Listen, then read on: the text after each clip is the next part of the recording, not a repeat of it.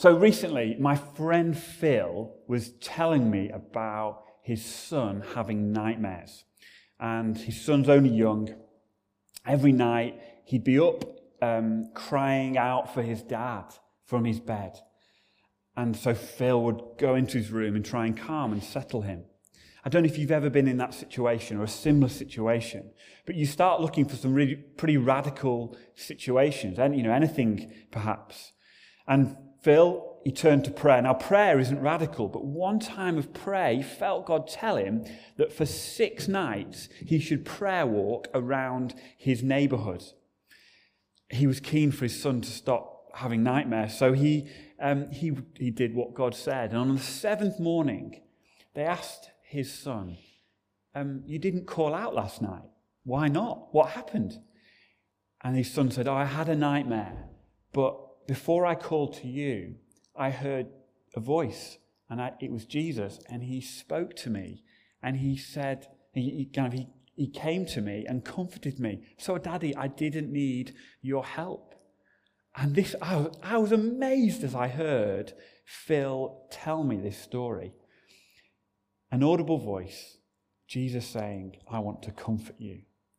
And today I want to come with an encouragement to you that God wants to reach out to you. God wants to comfort you in the situations you're in. He wants to speak to you this evening through his word. And we've already read the passage from Psalm 130. We're going to work our way through those verses today. And we're looking at a psalm which helps us worship. It helps us on this journey to worship. And it's a great psalm, and I know you've been studying a few on Sundays.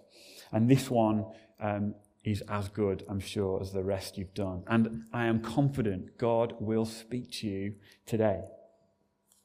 Has anyone been to a wedding recently?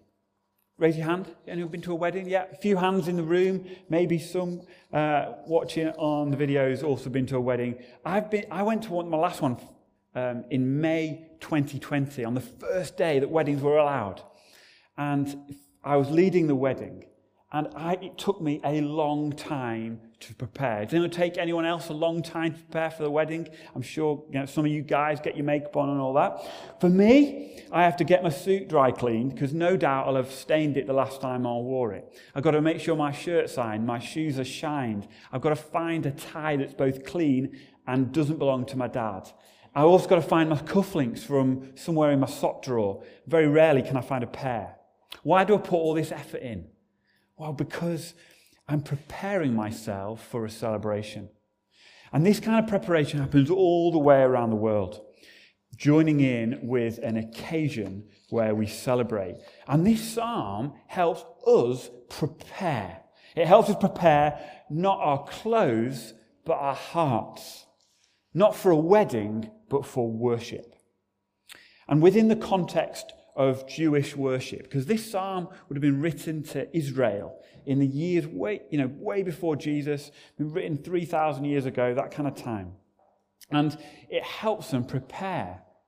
The other things that were going on at the same time is there would have been rituals of sacrifice of animals. To kill an animal was to atone for the sin of the people. They would have journeyed to Jerusalem, literally journeying up the hill to Jerusalem. They would have entered the extensive temple courts, journeyed closer and closer to where the presence of God dwelled in the Holy of Holies. People's journey was all about getting ready to meet with God, getting ready to being prepared to come to him in worship. And this was an Old Testament way. We're not required to follow it today. There's no longer killing of animals. There's no longer the same kind of need to do so because Jesus has paid the price for sin once and for all. There's no need to go to Jerusalem. There's no need even to come into a church building to worship. We can do that anytime, anywhere. Because God has come and made himself known to us. Come and made himself known to us, his people. Now worship, just like I've just talked about it being a heart thing, It's not a clothes thing, it's a heart issue. And I don't know if any one of you remembers, in the 90s, there was a singer who led worship called Matt Redman. And he sang a song called Heart of Worship. And as I said earlier, I became a Christian at 15. And I taught myself to play guitar. And I don't know why, but the church that I was part of let me play guitar, let me lead them in song. I couldn't play really very well. I couldn't hold a tune with my voice. Yet they let me lead them in this song. And some of the lyrics are, I'm coming back to the heart of worship, and it's all about you, Jesus. I bring you more than a song, for a song in itself is not what you require. You search much deeper within through the way things appear. You're looking into my heart. And I remember singing this song out of tune with the chords in the wrong order. Yet, and I'm not really quite sure how the church responded. I no longer lead worship. So, I learned myself that wasn't a good idea. But I knew that in my heart, I wanted to please God. I wanted to live for him. I wanted to tell people about him. I wanted to worship him on a Sunday and every day of the week. And Romans 12 says, I urge you in view of God's mercy to offer your bodies as living sacrifices, holy and pleasing to God. This is your spiritual act of worship. That verse speaks not of Sunday singing only, but of everyday living for God. And it begs the question of all of us. What am I going to do differently each day, as well as on a Sunday, in order to worship God? And this psalm, it's going to give us a pattern of what life could look like. And we're going to get into the verses and see the answers to 4 quick questions. Verse 1 and 2 show us how we descend on this journey. Verses 3 and 4 show us how we receive God's mercy. Verse 5 and 6 show us how we see God correctly. And verse 7 and 8 show us how we ascend. So, let's start. Verse 1 and 2. Out of the depths I cry to you, Lord. Lord, hear my voice. Let your ears be attentive for my cry for mercy. What are the depths you're in at the moment? How do you relate to this person who writes this psalm? Maybe it's your family struck with COVID. Maybe you're grieving or you're suffering loss. Maybe it's disappointment. It might be like the psalmist here, as we read a little bit later. We see it's his sin that causes him to come to the depths. He's overcome with guilt. But the truth of the gospel is God forgives the sinner who repents. Notice here the posture, out of the depths. What's his posture? He's low. He's not on a mountaintop. He's not just done some great act of obedience for God. He's not in success or prosperity. It's in the depths. And Christians, we're a come as you are kind of people, right? We don't need to come to God having been great successes in our life. That's because God is an accepting Father for anyone who approaches him humbly. To ascend to God on high, and we'll get there at the end of the message, we first need to descend. We first need to lower ourselves and call out humbly. And don't be deceived by the lie that you're not good enough. Don't be deceived that you're not worthy enough to come to God. Because the cry of the psalmist is out of the depths. He comes to the throne of heaven. The throne of heaven hears his voice from the depths. So if you're in the depth today, be encouraged. You can approach God. But I want to ask you, have you found yourself quiet in your conversation with God? As Christians, as followers of Jesus, we are meant to talk with God. It's what a prayer life is all about. But have you found yourself quiet? A period of time earlier this year where I went quiet. I struggled to talk to God.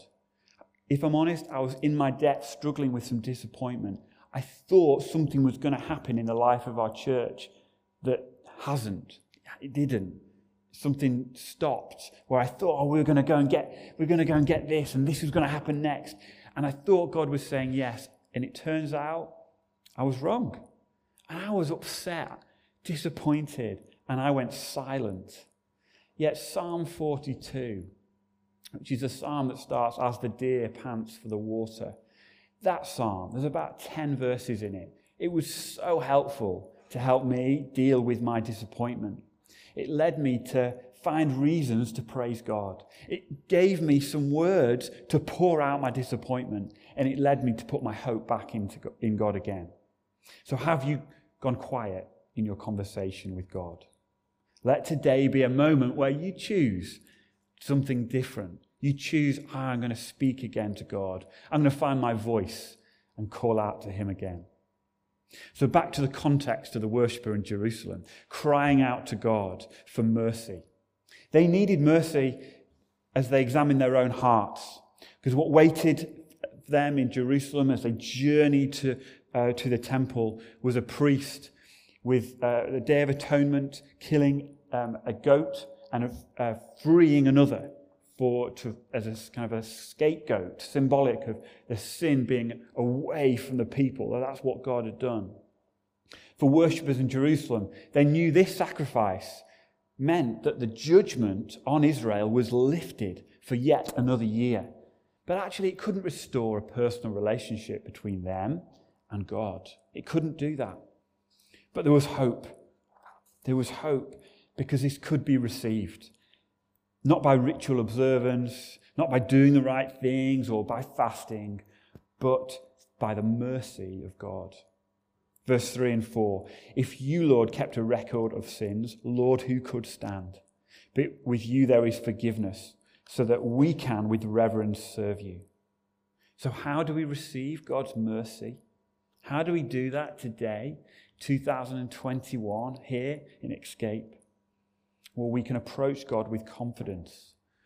The words of 1 John tell us that if we confess our sin, God is faithful and just and will cleanse us and forgive us all our unrighteousness. In his mind here, as John, the author of that epistle, he has in mind the temple system, big set of temple courts. And there was a great altar, 9 meters long, where the priest helped atone for the sin of the people. And there was a huge bath that could fill 2,000 of your bath at home. Just think of the amount of water. That's the kind of imagery that the writer's saying here, that you'd be clean because of what God has done. Because sacrifice and cleansing are required for Israel to approach God. And this forgiveness is incredibly costly for people and for God, and available to those who bring themselves low. It's available because of Jesus today. In the Old Testament, it was a temple system that helped do it. Today, it's through the person of Jesus. Jesus, the one who descends from heaven to earth and is lifted high on a cross. He's the one that takes the sin of the world on his shoulders. He's the one who makes it possible for people to approach God, makes it possible for every sinner to be forgiven and accepted and welcomed into the arms of Father God. Is that you today as we've worshipped? Have you seen afresh the wonder of Jesus and what he's done? Lifted high on the cross, paying for the sin of the world. Have you brought yourself low today? Have you descended? And in doing so, find forgiveness.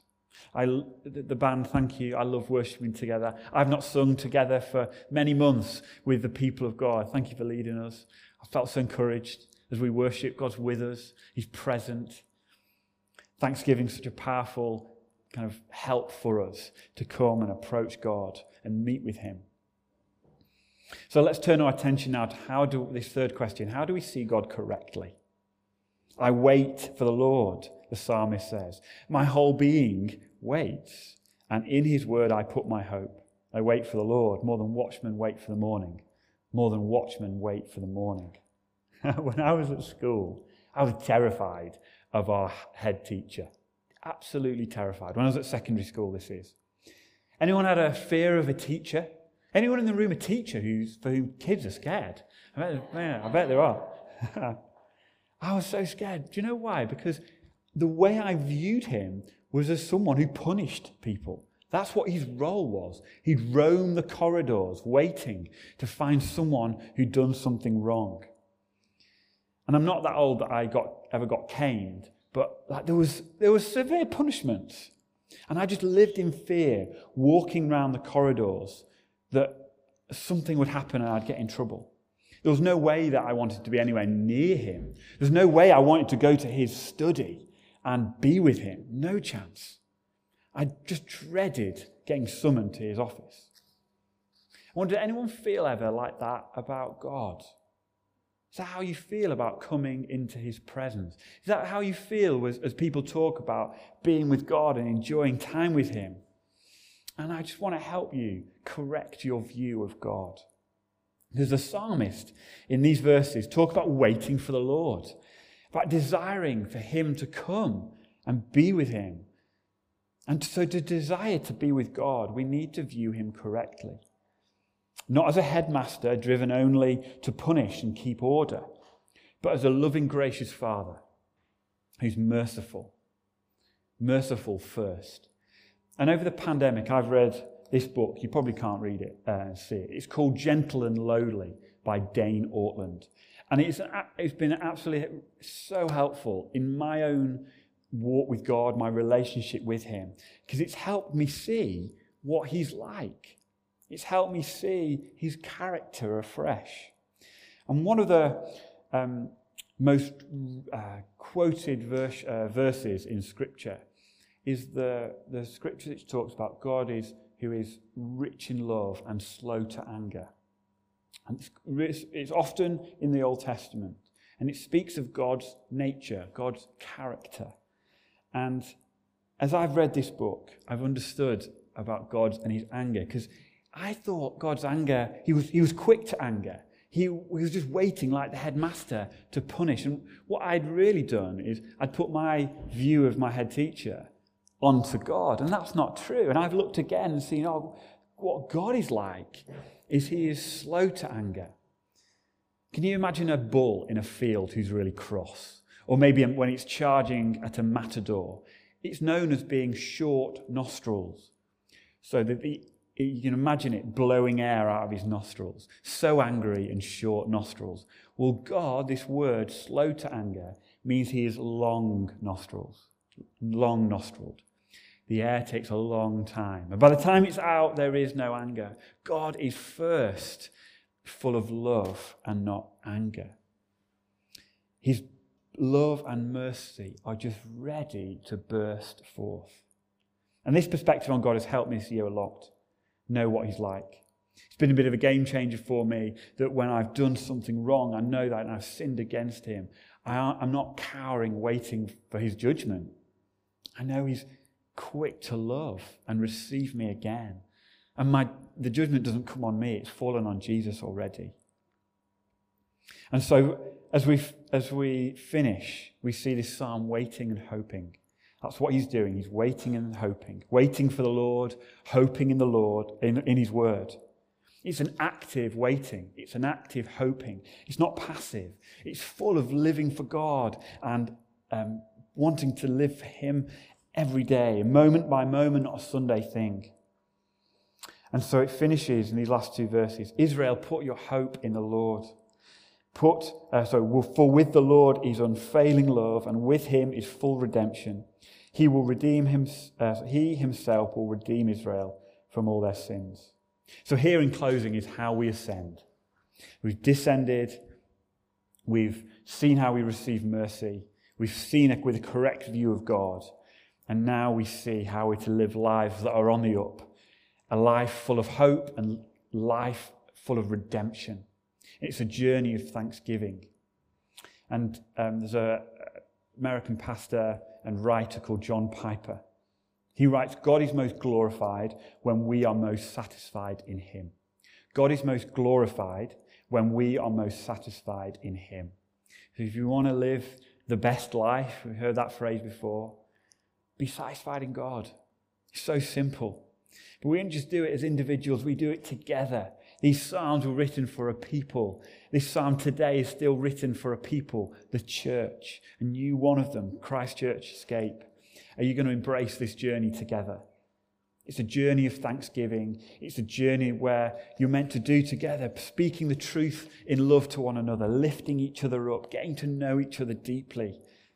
When we struggle, we're there for each other. When we're rejoicing, we're there with one another. It's a journey also which we're required to invite others in to follow. We've not capped the numbers of Christianity. Jesus came so that every tribe, every tongue, and every nation would know about him and his salvation.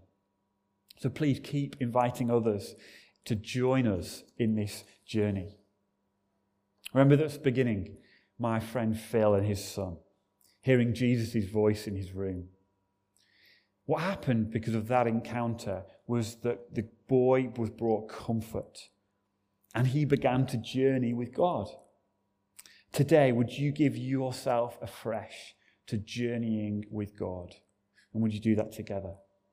Because this message is not for a person, it's for a people. It's not just for Jude, it's for Christ Church. And it's the people of Israel that receive this unfading love, this full redemption. And today it's communities of people like you who receive the Lord's love and his unfailing love, remember, to share with the world. We've got such a great message of hope to give away and to share. And so let me pray for you as we finish. Thank you, Father. Thank you, you're good. Thank you, you're kind. Thank you that the scriptures which talks about you being rich in love are still today true. And I pray that we'd know that. I pray that we'd be a people who see you clearly. I pray that you'd be a people, God, that this people would be, they share this message with the world. Pray, Holy Spirit, that you'd move in the room, you'd draw hearts to you afresh. The conversations that have gone quiet, would today they restart? I pray that people who are seeing Jesus clearly for the first time, that he's the one who sacrificed for the sins of the world, through whom we can come to the Father. I just pray, God, help us approach you with confidence. In Jesus' name, amen.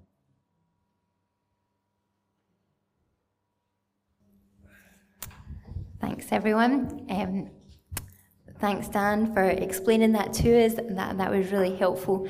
And I know that you live all the way in Leeds, but I know you're not rushing off either. So if anybody wants to talk to Dan about anything that he's said, then please do that. Or Matt's around, or I'm around, or pick someone that you know comes to here regularly, and they would love to chat to you about some of those things. We've been doing chat about the passage over the last few months since lockdown, Dan. So we just like to ask the questions that we might not quite feel confident to ask you ourselves, if we're a little bit shy, or just unpack it like a little bit more. So if you don't mind, you knew that we were going to do this, so I say if you don't mind, but really it doesn't matter whether he minds. You just got to kind of go with it. What an awesome psalm. Like, out of the depths I cry to you. Like, I don't know how many times I've been in that situation, but yeah, just brilliant psalm to really encourage us with. So thanks very much for that. I guess the psalm presumes a couple of things for me. It presumes that we're okay with the idea that we're sinners. And I just kind of wanted to see what you thought about that. What would you say to somebody who maybe isn't entirely comfortable with the idea that they need God's mercy and actually is like, I'm just not that bad. Like, happy for God to be there, even happy to cry to somebody when life gets a bit tough, but I'm not sure I need mercy, thanks. I'm not that bad. Yeah, no, I have sympathy with that position. It's quite easy, isn't it, to compare ourselves with others and think, oh, actually, I know someone who's a really bad person. I'm not as bad as them. But grace and mercy, they're such a great leveler. They're able to.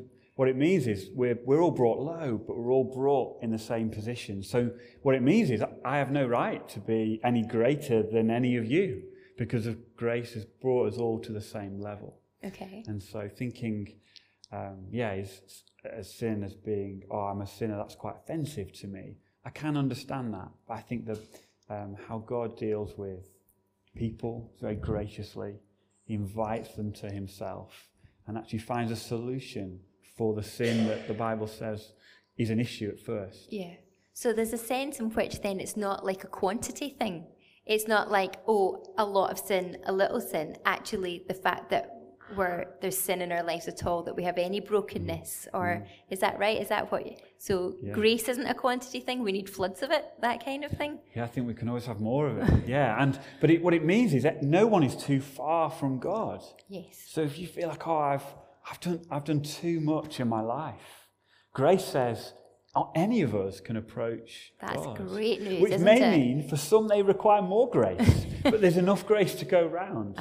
And that was one of the things I thought was really interesting about the psalm, the idea that our conversations can go quiet, even if we've been a Christian, or maybe we've not been a Christian and we're wanting to start that conversation, but it can feel too big sometimes, can't it? It can feel, oh, I've been away too long, or I've just messed up too much, and starting that conversation just feels weighty. What would you say to somebody? I mean, you talked about that a little bit in your preach.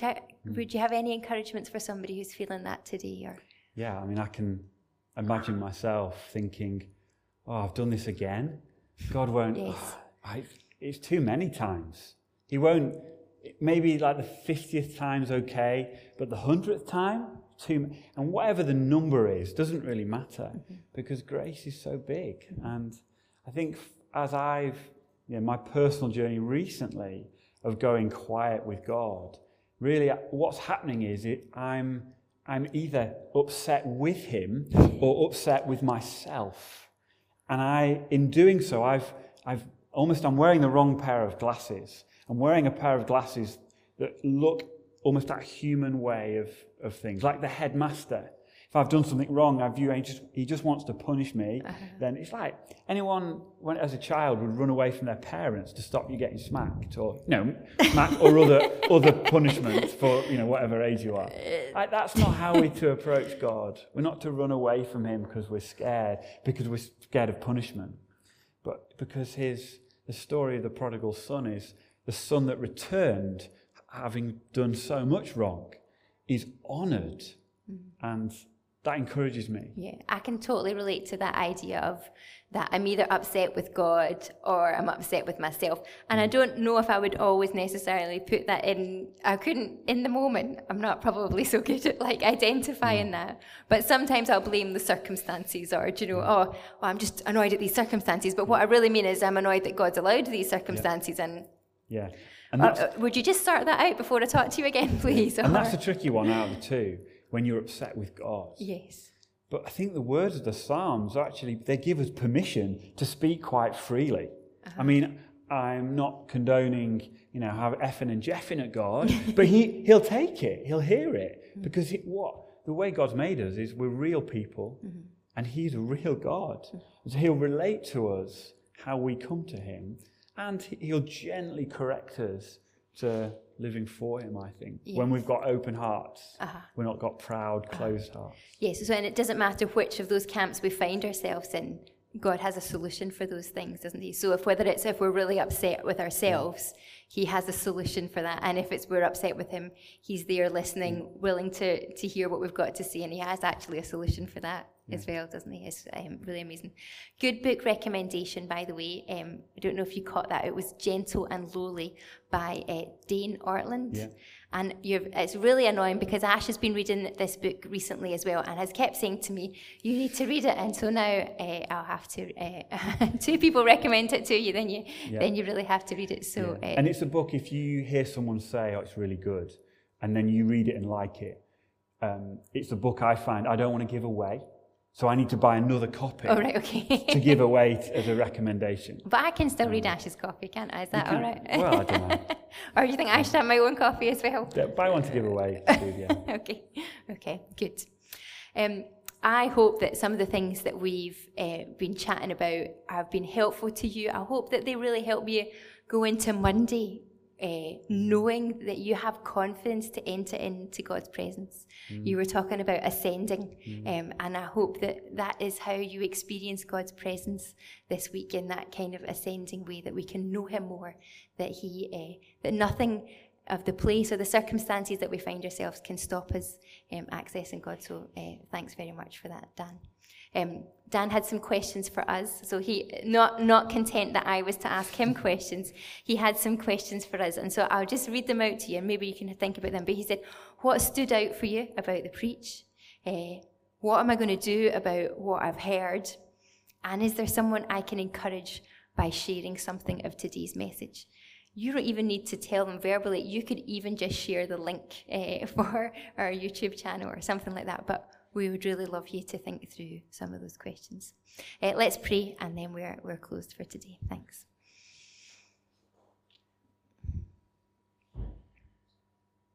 Father, we just thank you for that amazing news that there's nothing in the position that we find ourselves or the depths that which we find ourselves that mean we can't have access to you, that we can't know the mercy and the grace that you provide.